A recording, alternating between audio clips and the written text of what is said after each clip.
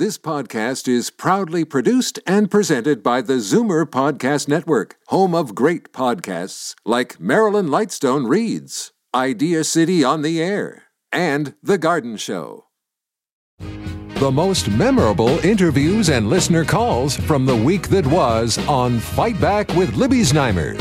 Welcome to the best of Fight Back with Jane Brown. Good afternoon. Welcome to the Saturday edition of the Best of Fight Back from the week that was. Why are we seeing COVID-19 outbreaks among residents in long-term care when about 95% of them have been fully vaccinated against the virus? The latest outbreak is at the Arbor Creek Long-Term Care Home in Hamilton, where 11 residents and several staff members recently tested positive for COVID-19. It could be a testament to the strength of the Delta variant, which is now the dominant strain of COVID-19 in Ontario. While filling in for Libby on Monday, I was joined by our Zoomer squad to discuss. Here are Peter Muggeridge, senior editor at Zoomer magazine, Bill VanGorder, Chief Operating Officer and Chief Policy Officer at CARP, and David Cravit, Chief Membership Officer at CARP and Vice President here at Zoomer Media. Well, I think that the question you posed at the beginning, why is this happening, is unanswerable. We don't know. The home in question seemed to have, I think they said 94% of the residents had been vaccinated, the 68%, 70%, I think, of the staff. So it may speak to the strength of the virus. You're quite right. But I think one of the problems is how little we know about the seriousness of the virus. Just as an average engaged reader, I'm not particularly fanatic on it, but it's just reading it, following it the way we all do. I'm hearing that it's very contagious, but not very serious. Mm-hmm. And other people are saying it is very serious. So, I don't think we can get to stopping all of this. If our goal is zero cases, I think we're going to be doing this 3 years from now. Vaccines were supposed to provide an iron ring of protection. Those were the words of Premier Doug Ford, his health minister Christine Elliott, around long-term care homes. But Bill, we're not seeing that. Vaccines are allowing the Delta variant to spread in some nursing homes. That's right. And of course, that statement about the iron ring was made before the variants and shows that we're still learning about this virus and what can happen. We're finding that the people who are vaccinated still can carry it. We don't know how severe this outbreak is. We're told that if people are vaccinated, their symptoms will be less severe. That may be true. The research is still catching up with it. But the bottom line is that we now know that vaccination isn't the absolute way to solve the problem. We also have to keep the other things that we were keeping in place, self-distancing and other things to stop from spreading the virus, and not let our guard down just because we think we're all well vaccinated. Well, certainly we are seeing evidence that even though you are fully vaccinated, you can still contract the Delta variant of the virus. I guess what's positive in all of this, Peter, is that we're not seeing deaths anywhere near like what we did in the first and second waves when nursing home residents contracted COVID-19. No, and it seems that the issue, the press release issue, it wasn't very alarmist at all. It just said a number of our residents have it. They didn't mention any deaths or any serious complications, any hospitalizations. So that does lend hope that the current vaccination regimen is at least reducing the effect of the new variant, and that's a good thing. If it's just going to cause sickness, then I think we can live with that. If it's going to cause death, as it did in the first three waves, then that's a whole different story. David, can we live with this? Is enough being done to protect the residents of the homes? Maybe the new variants are less severe, and certainly what we ought to be aiming for is preventing death.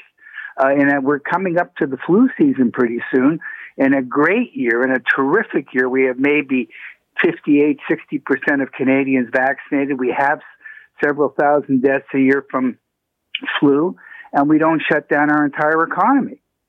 So if we're looking to get out of this, I think we have to gradually get used to the idea that maybe, we need to watch these variants closely, but maybe if they just cause, illness, but not the same rate of fatality, maybe we have to accept that as all that can be achieved realistically. David Cravit, Chief Membership Officer at CARP and Vice President at Zoomer Media, Peter Muggeridge, Senior Editor at Zoomer Magazine, and Bill VanGorder, Chief Operating Officer and Chief Policy Officer at CARP. Fight Back's Monday Zoomer Squad. You're listening to the best of Fight Back on Zoomer Radio. I'm Jane Brown. There is a growing call to require healthcare workers in this province to get vaccinated against COVID-19. So far, the Premier is not budging on his stance in refusing to make COVID vaccinations mandatory for all Ontario healthcare employees. No, I think it's their constitutional right to take it or not take it. These are super bright people that work their backs off. The unsung heroes, as I say, the PSWs and the nurses and the docs. They understand healthcare a lot better than I do. So we encourage them to do it. I've been up here for months, begging, pleading everyone to get it, but no one should be forced to do anything. That was Doug Ford a week ago Thursday, a day before a news release was put out by the Ontario Medical Association calling for mandated vaccinations for all healthcare workers. Other groups, like the Registered Nurses Association of Ontario, are also calling for this policy to be implemented, saying the Premier is on the wrong side of science. To provide us with more of his perspective, I was joined by OMA President Dr. Adam Kassam. Well, Jane, the first thing I think that your listeners should understand is that the vaccines are safe, that they are effective, and we're seeing that with lower case counts, improved ICU capacity across the province, and really a general restoration of our health system capacity. Remember, about 7 or 8 months ago when we were in the middle of, the second wave, we had to shut down a lot of our healthcare infrastructure in order to make room to take care of COVID-19 patients. And what that amounted to ultimately was that we then had a backlog of care for everyone else in the province starting to grow. And so ultimately what we know now, of course, is that since we have the vaccines, which are a medical miracle, to be very honest, we know that the vaccines are the best way to stop the spread of COVID-19 and really become an essential component in being able to protect not only our friends and family that we love, of course, but also our patients who we serve. And so we believe that the healthcare workers who are working in these settings should be fully vaccinated. And on Friday, we released our statement, which we're proud to share that 98% of doctors who completed our survey indicated that they were fully vaccinated. So to me, that shows that docs are not only talking the talk, but they're also walking the walk and they're leading by example. Premier Ford does not appear ready to change his perspective or stance on this. So why the push when he is clearly saying no? Is there some thought that he might change his mind? And you're going to have to ask the Premier and the government that question. And I think what we are seeing now on the ground is that any success that we have or have had and hopefully will continue to have throughout this pandemic is based on collaboration, based on teamwork, and all hands on deck approach, which the profession has been doing over the past 16 months. And so that kind of discussion and those decisions happen with other stakeholders like provincial and federal governments, with institutions who are self-governing as far as their policies are concerned.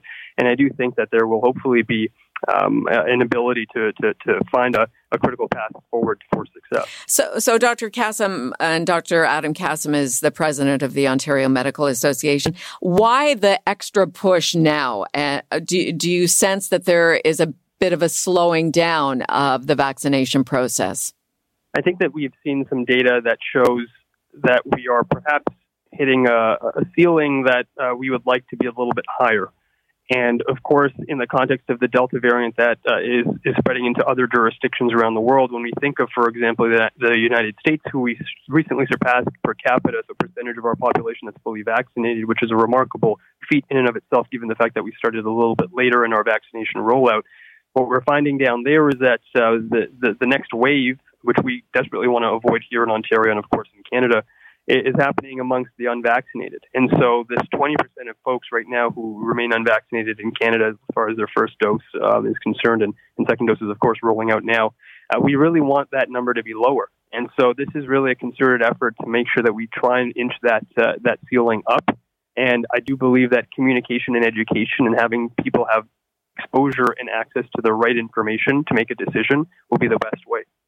Well, and certainly vaccinations are required for students in our public school system. They have to get their mumps, rubella, measles vaccines, and they have to be kept up to date in order to secure a spot in a classroom.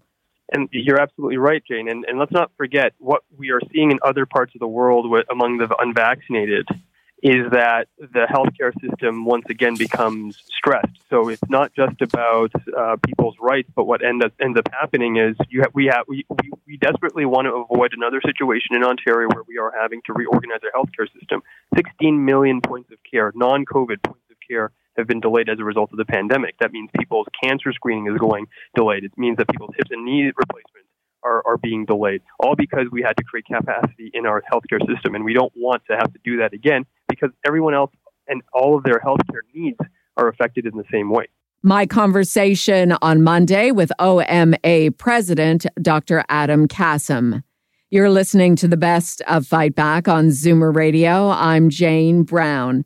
Coming up after the break, Annamie Paul rises above as Green Party council members issue a court challenge rooted in her leadership.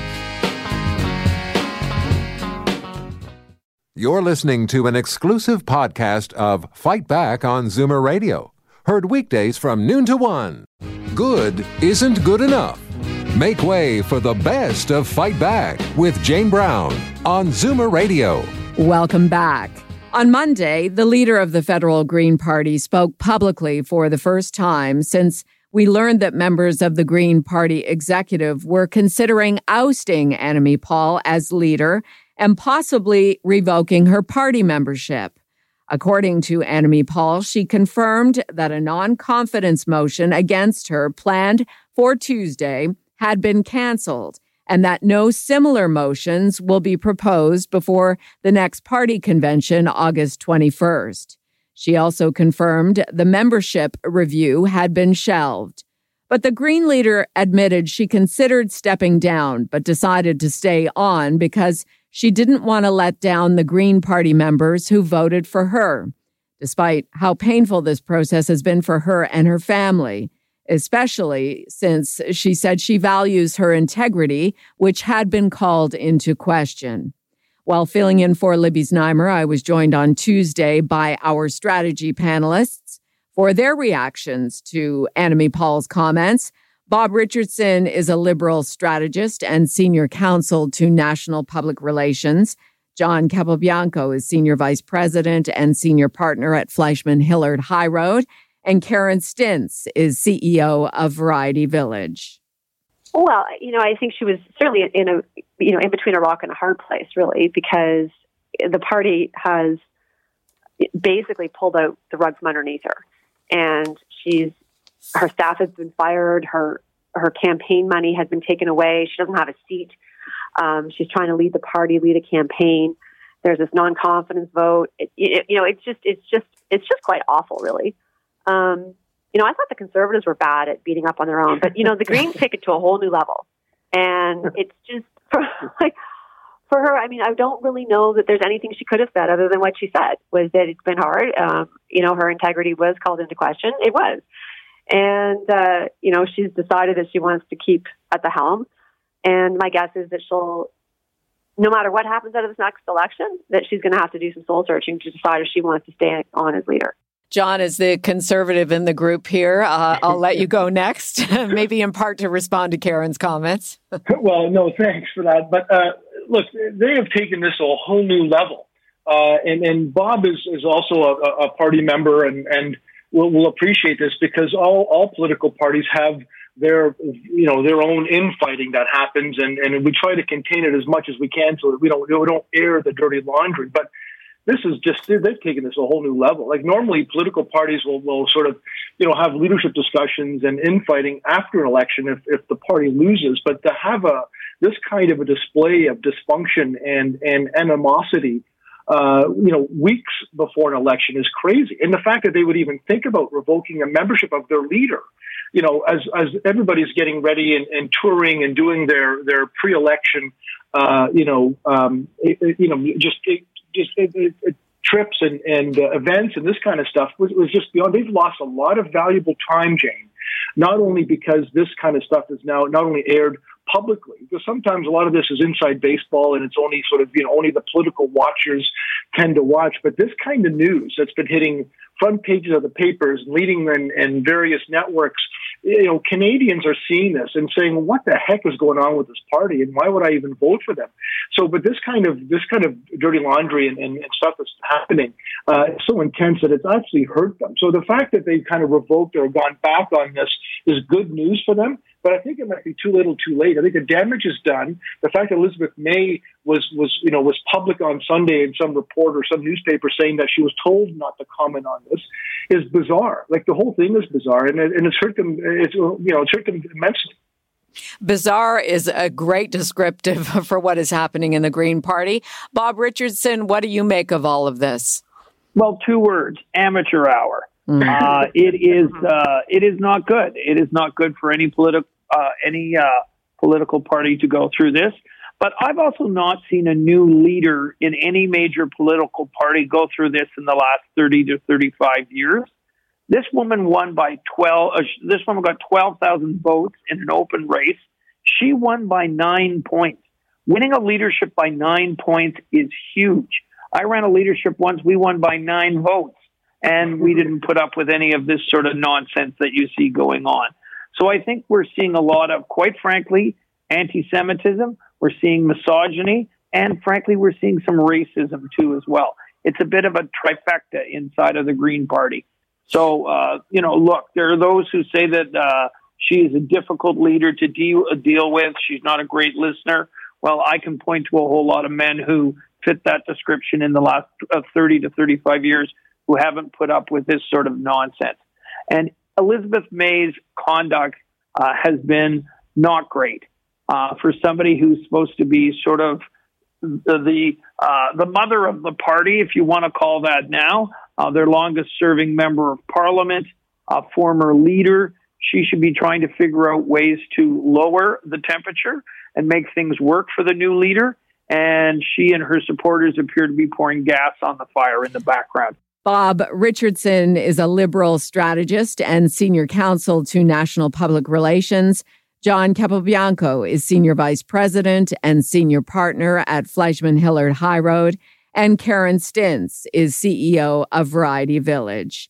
This is Zoomer Radio's Best of Fight Back. I'm Jane Brown. So that was Tuesday. On Wednesday, we learned of a new chapter in the unfolding saga of infighting in the Green Party of Canada. Court filings reveal lawyers for the Green Party want to overturn arbitration orders that paused any threat to Annamie Paul's leadership. The legal maneuver ends a brief ceasefire between Green Party executive members and leader Annamie Paul ahead of a likely fall federal election. Before the court challenge was announced, Libby was joined by Annamie Paul, who admitted this jockeying to oust her has been hurtful, but she has decided to move forward. I'm really trying very hard to get back to where my attention should be and where our party's attention should be, which is on the issues that we all care about, the climate, progressive social policies, and also preparing for what looks to be an election this year. I sure hope that we don't have one, but we certainly need to be prepared, and that's where our attention should be. Elizabeth May, the former party leader, finally made a statement on this. It seemed to support you, but I have to say, not in a very fulsome way. Well, I'm happy to. I'm grateful that Elizabeth has put out a statement, and I think each person will read it and come to their own conclusions. What I see there is support, and I'm grateful for it. There's so much work to be done, and I'm really committed to that. I know they are too. it seems like the faction that wanted you out was very public, while people who supported you were very quiet. When was the last time prior to Monday that I had said anything about any of these issues? And it had been 3 weeks. And I think the same with me and with those who are really focused where they should be is that we've tried very much to stay focused on that. And I've encouraged people to do that. You know, I'm not leading a faction. I am not interested in a feud or any sort of infighting whatsoever. My job is to be the top cheerleader for our party. And, you know, if I'm not able to do that, then I really shouldn't be saying anything. So I think that if we're going to usher in a new type of politics, a new culture in politics that is more inclusive and that is more welcoming to people that are frankly turned off by politics right now, that there have to be some people modeling what it looks like. And so that's what I'm trying to do. And I think the people who support me, they're trying to do that as well. Was anti-Semitism a factor in the move to oust you? I have no information about that at all. As I said, you know, in terms of attributing motives to people, it's really absolutely not my style. What I do believe is that whatever the motives, the response, the decision to introduce the motion was completely disproportionate and absolutely not in the interest of the party. Particularly given the fact that there's an automatic leadership review once we have the next election. So, you know, I hope again that is behind us and that we can move ahead with some certainty and clarity. But, you know, I've been very careful with my words. The allegations that were leveled against me back in June contained allegations that were definitely racist and definitely sexist. But I have never used those words in any other context or directed at any particular person. And I'm going to keep that because I'm seeking to be an honorable person in politics. Okay. What would you like to leave us with? Well, first, I'd like to get your commitment that you'll invite me back on again. Absolutely. Okay. And then just to say, you know, it's a brand new day. You know, you've been around a long time, and I have too. And a day in politics is a day in politics is a lifetime. So hopefully a month from now, you know, we're back on our feet and we're talking about the issues, we're talking about the climate and social policy, and this will all be a distant memory that I tell my grandkids about. Annamie Paul, leader of the Green Party of Canada. I'm Jane Brown, and this is Zoomer Radio's Best of Fight Back. Still to come, what you had to say about the week that was, and the Fight Back Knockout Call of the Week. You're listening to an exclusive podcast of Fight Back on Zoomer Radio. Heard weekdays from noon to 1. Zoomer Radio, pulling no punches with the best of Fight Back with Jane Brown. Fight Back with Libby Znaimer brings you comprehensive coverage of the news stories that interest you and your reaction to them on the phones. We've gone through the audio. Here are some of the best calls of the past week. Derek in Toronto phoned about a growing request to make COVID vaccination mandatory for healthcare workers. I think that it should not be mandatory. We have rights, and this is not a communist country. If they're going to tell us what to do, what are they going to do? They're going to start telling us to lock our doors, don't lock our doors. Like, this is not a dictator country, so we have rights and we should be able to make our own decisions. Carol in Niagara Falls thinks differently about mandatory vaccines for healthcare workers. Yes, I think it should be mandatory for anybody who works in any kind of service, whether it be the grocery store, the hairstylist, or anybody. You're coming in contact with people like myself who have an immune deficiency plus a blood disorder. I can't afford to be sick. They have to be vaccinated in order for people like me not to get sick. And now, Fight Back's Knockout Call of the Week. There were a lot of great calls this week, but the winner of the Fight Back Knockout Call of the Week comes from Mike in Bowmanville, who phoned in about the Tokyo Olympics, which are being held while the COVID pandemic continues. I think the whole concept of the Olympic Games has been cheapened and adulterated by drug use. You have to wonder, the sprinters and the cyclists and anybody else, there's so many of them are caught using drugs. You have to wonder if the people who get the gold medals have got the best therapists. So, first of all, I have no interest in it, whatever, and I'm not going to watch it. Secondly, do I think it should be held at the moment? I think the answer is no. There's undoubtedly a possibility of exponentially spreading this COVID virus. And all I had to do was to delay it either until the Japanese population is adequately protected by vaccination or until the COVID situation has quietened down. I mean, they didn't hold the Olympic Games during World War II. And this would appear to be as disruptive a force globally as was World War II.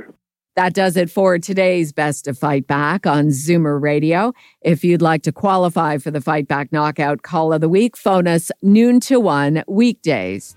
Or if you have a comment, email us at fightback@zoomer.ca. Follow us on Twitter at FightbackLibby and call our Fight Back voicemail anytime at 416-367-9636. I'm Jane Brown. Join me again at the same time tomorrow when we'll round up the rest of the Best of Fight Back. The Best of Fight Back is produced by Jane Brown, Justin Eacock, and Zeev Hadi, with technical production by Kelly Robotham. Executive producer, Moses Znaimer. This podcast is proudly produced and presented by the Zoomer Podcast Network, home of great podcasts like Marilyn Lightstone Reads, Idea City on the Air, and The Garden Show.